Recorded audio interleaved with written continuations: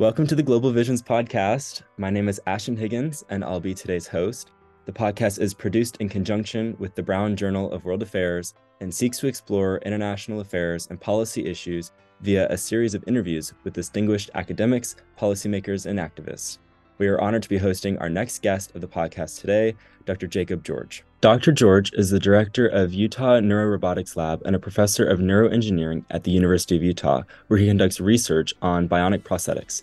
Dr. George's lab is currently looking at expanding and commercializing prosthetics that connect the machine with the patient's nervous system, giving them greater sensory capacities. Professor George, thank you for joining us today. Yeah, thanks. I'm happy to be here. Excited to talk. All right, so just jumping in to start off, can you tell us a little bit about your background in neuroscience and how you first became involved in your field of research, specifically, working with bionic prosthetics? Yeah, so my background is actually really interdisciplinary. I started in biomedical engineering at the University of Texas.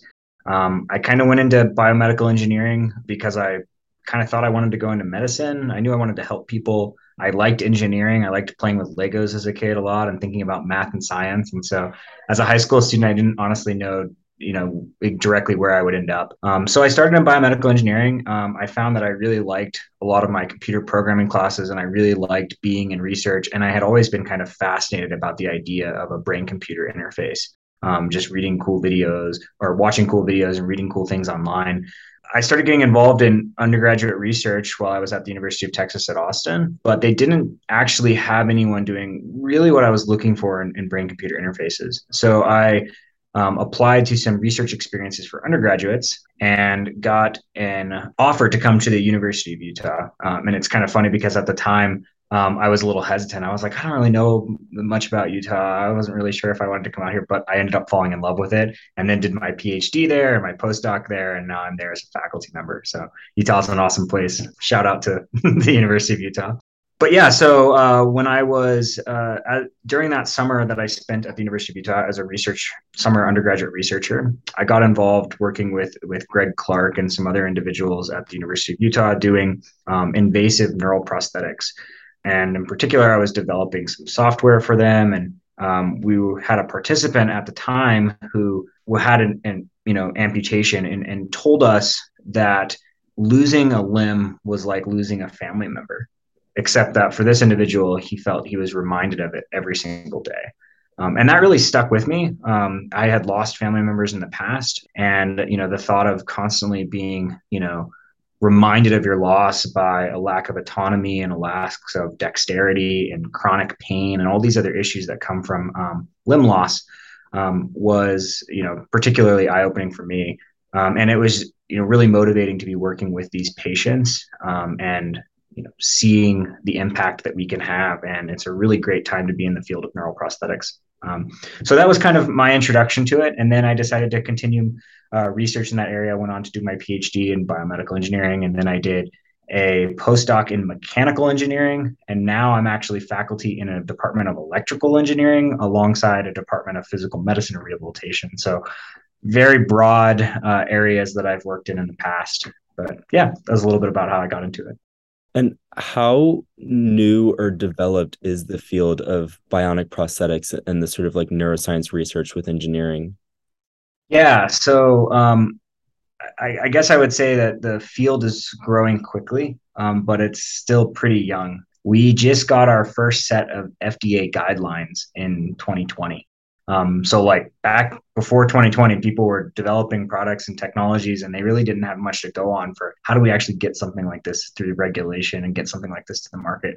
So in really the last 2 years is when there's been kind of a big push to get some of these things moving forward into like the commercial space and trying to get more invasive neurotechnology out. But the field as of itself, more broadly speaking, has been around for a while. I mean, some of the original studies for these took place back in the 60s and earlier even.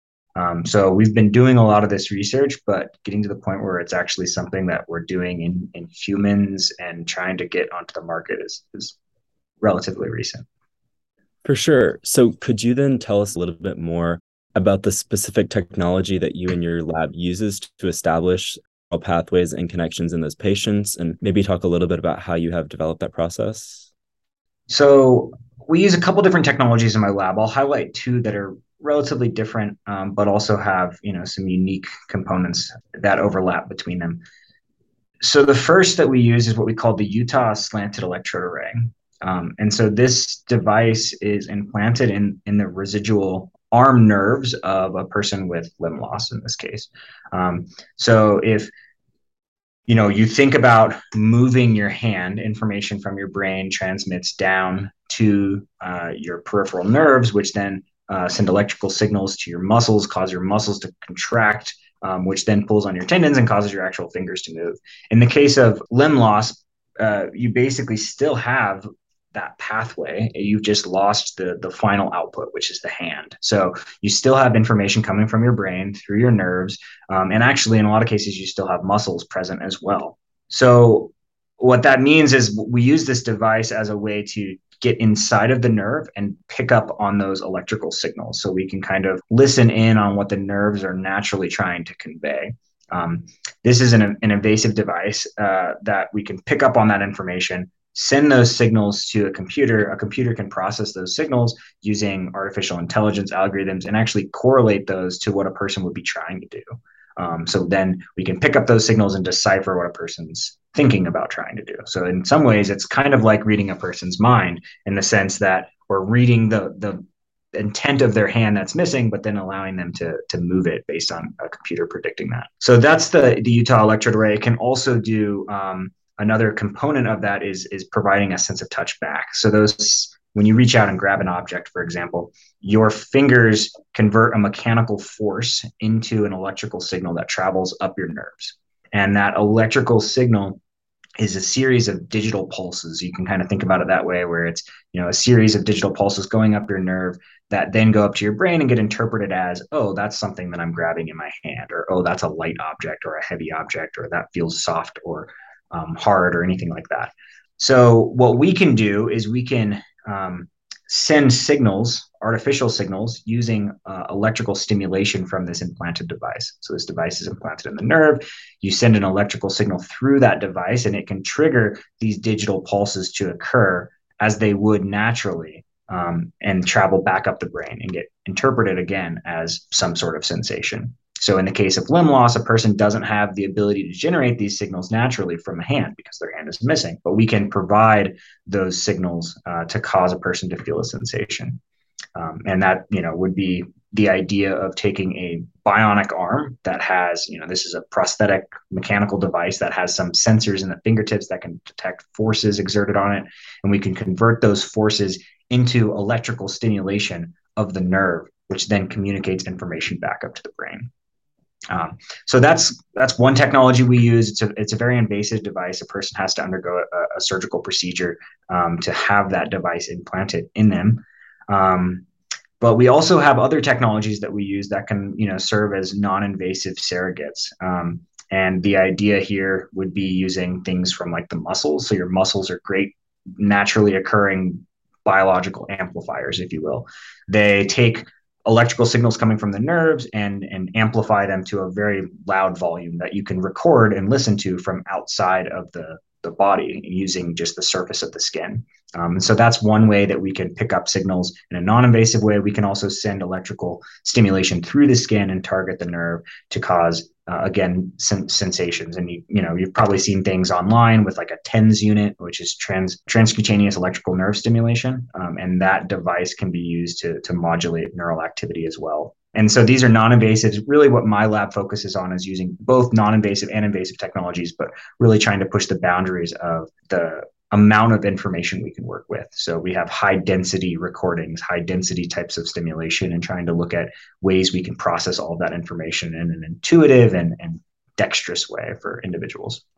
What do you think makes your research different from other neuroscientists and engineers? Because I understand that you're working on establishing both sensory and motor activity. So are there aspects of your research that differentiate your lab from others? I would say there's a few, yeah. So broadly speaking, there's a lot of people doing work in the area of neural prostheses, of bionic devices, of rehabilitation and robotics. So there's a lot of overlap with a lot of great research groups. So There are a couple of unique things that I really like to focus on with my lab that are in some ways distinguishing, but also just some ways, interesting things that we've tried to leverage as much as possible. So the first is that, our lab is located in a hospital. So a lot of engineering labs are often, siloed in the engineering district of the university, and some universities don't have a major medical hospital associated with them. So we are located in a state-of-the-art, brand new rehabilitation hospital where there's patients, researchers, clinicians, all working together in one group. So that's really a nice aspect of it. And that allows us to develop technology that can be tested with patients right away. So we can get their feedback early on, and that's a key thing that we really like. Along those same lines, another distinguishing aspect of our lab and our group is that we focus very heavily on translational engineering. So there's so much cool science and engineering taking place in the field of neuroprostheses and neurorobotics. Some great scientific questions about, how does the brain recover from a stroke, or, what type of signals are in the brain that control how a hand moves, right? Those are some more scientifically driven questions. What our lab is interested in is, given the technology that we have now, what can we do in a commercial way that could actually get this technology to patients? So we focus a lot more on the engineering challenge of, not so much of, why or how things occur, but focusing primarily on, what can we do to make this a device that someone can use. So that's a key distinguishing factor too, is trying to work with engineering in mind. And so for that, we partner a lot with companies. We are obviously soliciting feedback from patients regularly, and trying to keep products coming out as well. And then I'd say one of the last things that I think is different, and this is just a little bit more about, myself as an individual in the lab that we're operating now, but we're a very young lab in the grand scheme of things. So, my independent career as a research faculty started essentially in February of 2021. So not long ago. But despite that, we've grown very rapidly. So that's been kind of a really big push. And I would say that we have a unique lab that it's very large. With a lot of group of people. We have over 30 people, including undergraduates, graduate students, research associates, technicians, all working in the group. So we're a very young, very ambitious, but relatively large lab, given our timing that we've been here. So those are kind of three things, working closely with patients, focusing on transitions, and being, a young but relatively large group. And so you mentioned those partnerships that you have with other companies and research groups. So how do you decide who to pursue partnerships with in research, and how do you establish those relationships with such well-established corporations? I think we do this kind of strategically, starting from, idea and conception of a project. The first thing we think about is this something that can be brought to market, from a couple of different points. Like, one, is there commercial value? Like, what patients is this benefiting, right? Who would want this type of technology, and what can we do to get it there, right? Are there major hurdles or anything that are challenging for us? So if it's not something that would, impact people's lives and that people want, then generally that's something we're not going to pursue. So we kind of, titrate what we're working on in that light first. And then, another component that we focus on a lot is trying to stay as close to translation as possible. So I try not to be the person developing a new invasive device or a new, physical prototype, right? There's a lot more regulatory aspects that take place when you need to develop those. And, the average time from a, new drug, like if you were to make the next ibuprofen or something, right, that could be 20 years from the conception to the actual implementation of that. And so we try to stay a little bit closer to the translational spectrum and further down the line so that we can make things happen sooner. So what that means is that we want to have companies involved very quickly. So the companies are often someone who has an existing product that does have approvals, but could use some new ideas or some new interfaces or some new software or some new components of it that could be, used to improve the technology and improve people's lives. And so one of the key things we often try to do is focus on software, developments, so that instead of having to go through large regulatory oversights and reimbursement processes and all these other components, we can instead focus on an over-the-air software update, like as you would get on your iPhone, right? So having some new, and then we can have direct impact on patients like right away. So in partnering with these companies, from the idea that we come up with, we work closely with the companies to try to make sure that there's an outlet for someone who would be interested in taking this technology to market or improving patients. So a lot of times if we have ideas, we first work with the companies to see who might be interested. And when we come up with technology, ultimately they're the ones who would license it or bring it that final step into the market. And getting involved with them can be as simple as reaching out and saying, hey, we have a device that we think is relevant, or we have software or technology or whatever it might be that could benefit, and you can start collaborations that way. But then also it can be, larger companies often have opportunities to sponsor research. So for example, we're now working with Meta, formerly Facebook, on some projects where they put out a request for proposals on new type of technologies. And so they've been actively looking for engagement in the academic sector, and we've been able to work closely with them to try to develop new technologies in that way. What have you found is the most complex or difficult aspect of your research? Yeah, that's a good point. I would say there's probably two big challenges. One is reimbursement. So a lot of people will often think that like the FDA and the regulation is the hardest part, but the FDA is actually really great in working with people and trying to make sure that their technology gets in there, right? They're not trying to, and this is the same with most regulatory agencies, right? They're the misconception that they're trying to, you know, protect humans and just strictly minimize risk, right? They're actually not trying to just minimize risk, because minimizing risk would mean not doing anything, right? Like there's no risk if you don't ever approve a new device. But they're trying to balance the trade-off between minimizing risk and bringing things better. So slight tangent, but the FDA is actually not one of the biggest challenges. They're actually trying to support new technology as much as possible and get it to patients. But the reimbursement strategies can be a lot harder.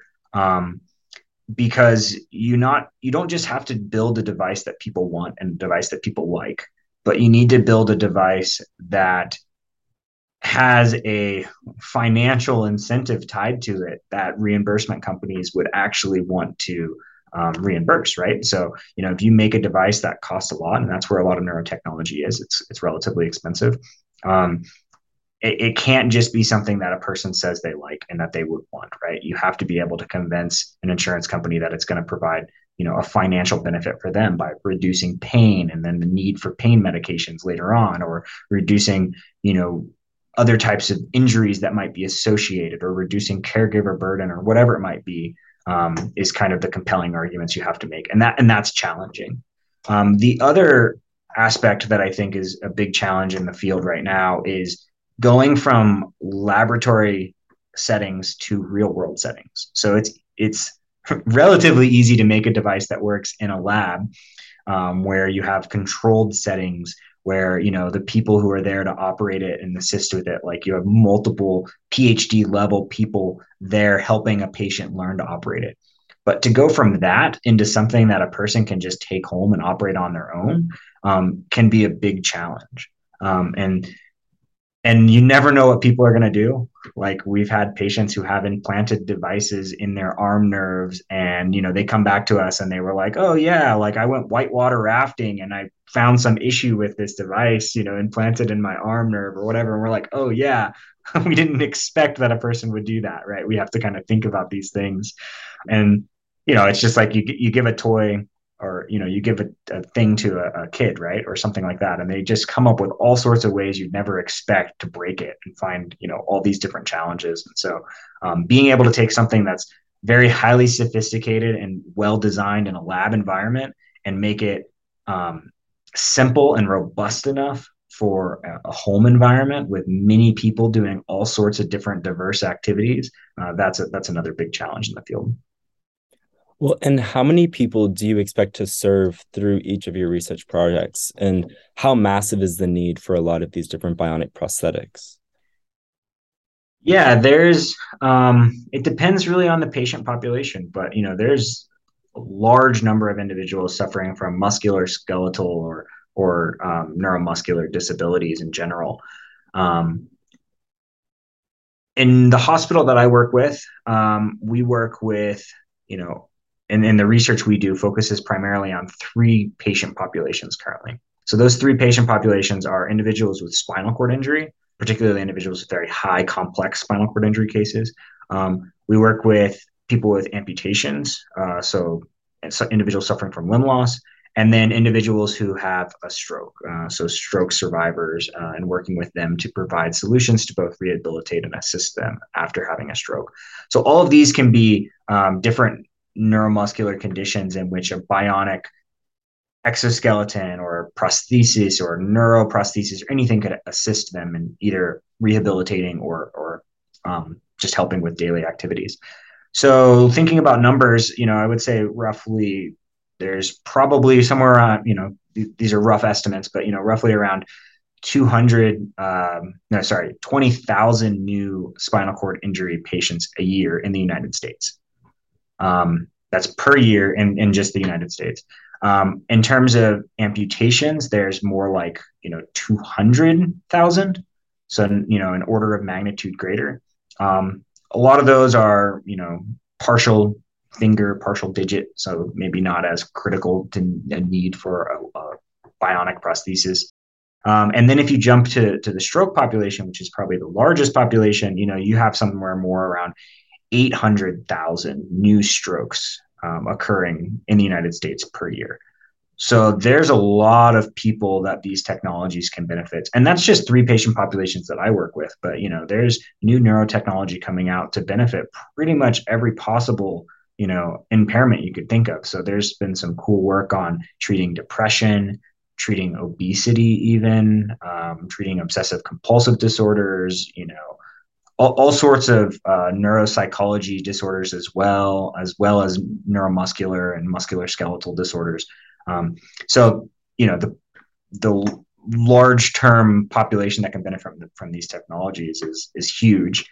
And then I'll also just throw a fun caveat in there too, which is it doesn't have to be an individual suffering from neuromuscular or neurological impairment, right? So a lot of times we think about these technologies as something that can aid an individual who's lost in some capacity, right, in their life. But there's also technologies that are coming out that can be used to help people who are otherwise healthy. So these can be preventative things, so still in the realm of healthcare. Like you have a lot of Amazon workers who are picking up boxes and carrying them around in all these different areas, and having an exoskeleton that can assist them and correct their posture to make sure that they're not damaging their back or getting back pain long term can be another type of way these technologies can exist.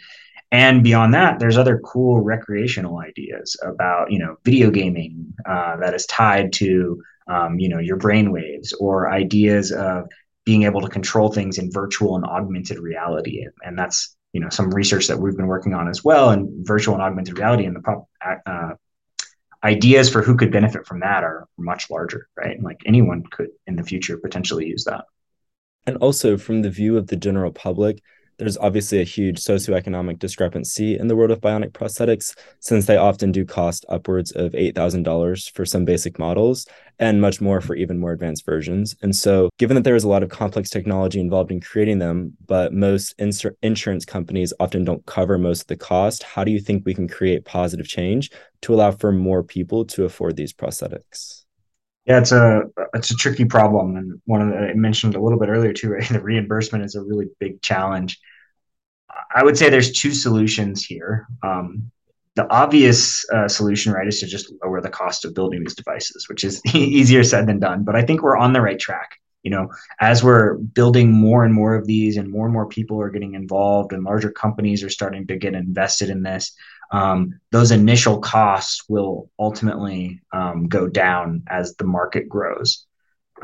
So computers used to be super expensive luxury things, and now everyone has a cell phone, right? And these microchips and all the different components that go into them have gotten really cheap. And so the idea is that maybe something like that will happen in the future to help reduce the cost. But the more immediate and still one of the bigger problems that you'll have to address regardless is convincing insurance companies to reimburse for these.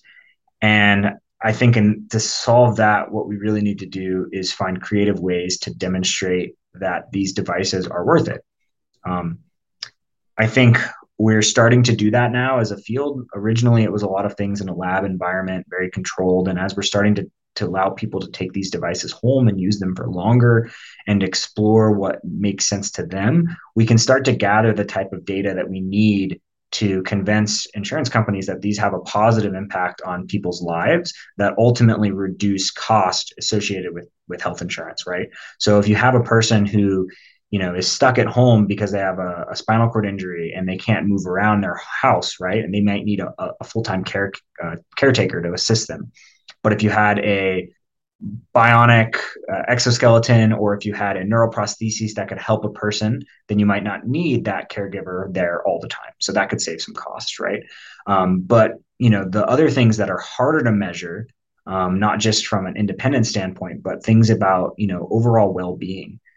So, for example, if a person is able to use a device like this to engage in more social interactions, and they have a positive outcome on their life, meaning that maybe they just go to the park once twice more a day, or they interact with their friends, or they're able to get to work easier, then that might cause them to live a longer life, a healthier life.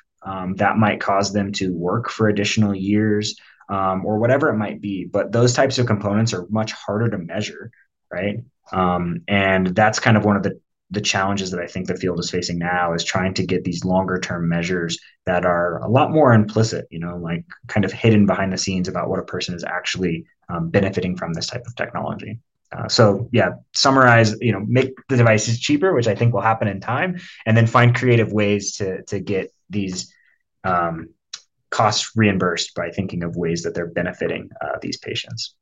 And so also, I know that you're also a professor. So you teach a couple of neural engineering courses at the University of Utah. So what sort of methods have you found work well to disseminate scientific knowledge like we've been talking about here to your students, and also just generally to the public? Hands-on demonstrations. Actively learning and actively being involved is by far the best way to communicate this information. So regardless of whether it's in my class or in an 8th grade classroom, what we do is every device that we build in our lab, we also try to build an associated demonstration or demo with it.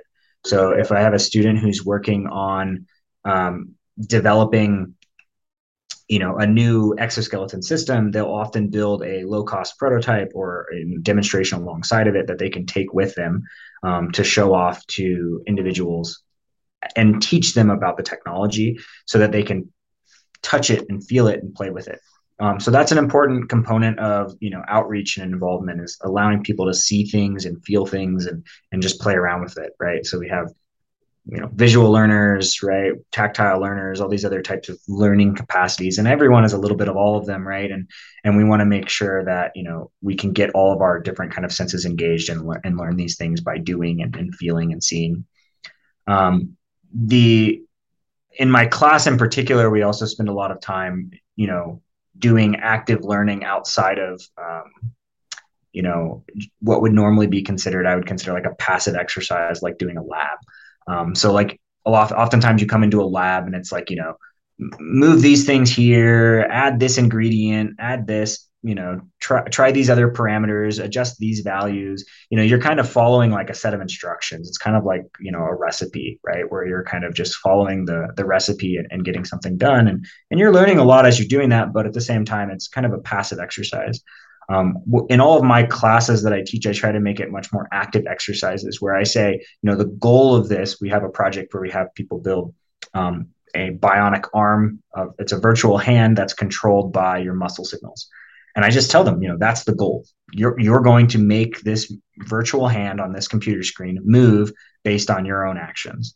And I give them some cool equipment and I just let them figure it out.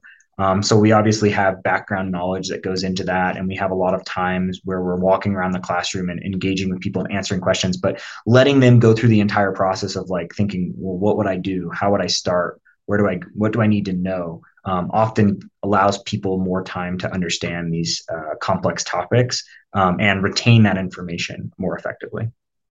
And what do you think is sort of the greatest impact of getting so many students of different ages involved in understanding the science behind these prosthetics?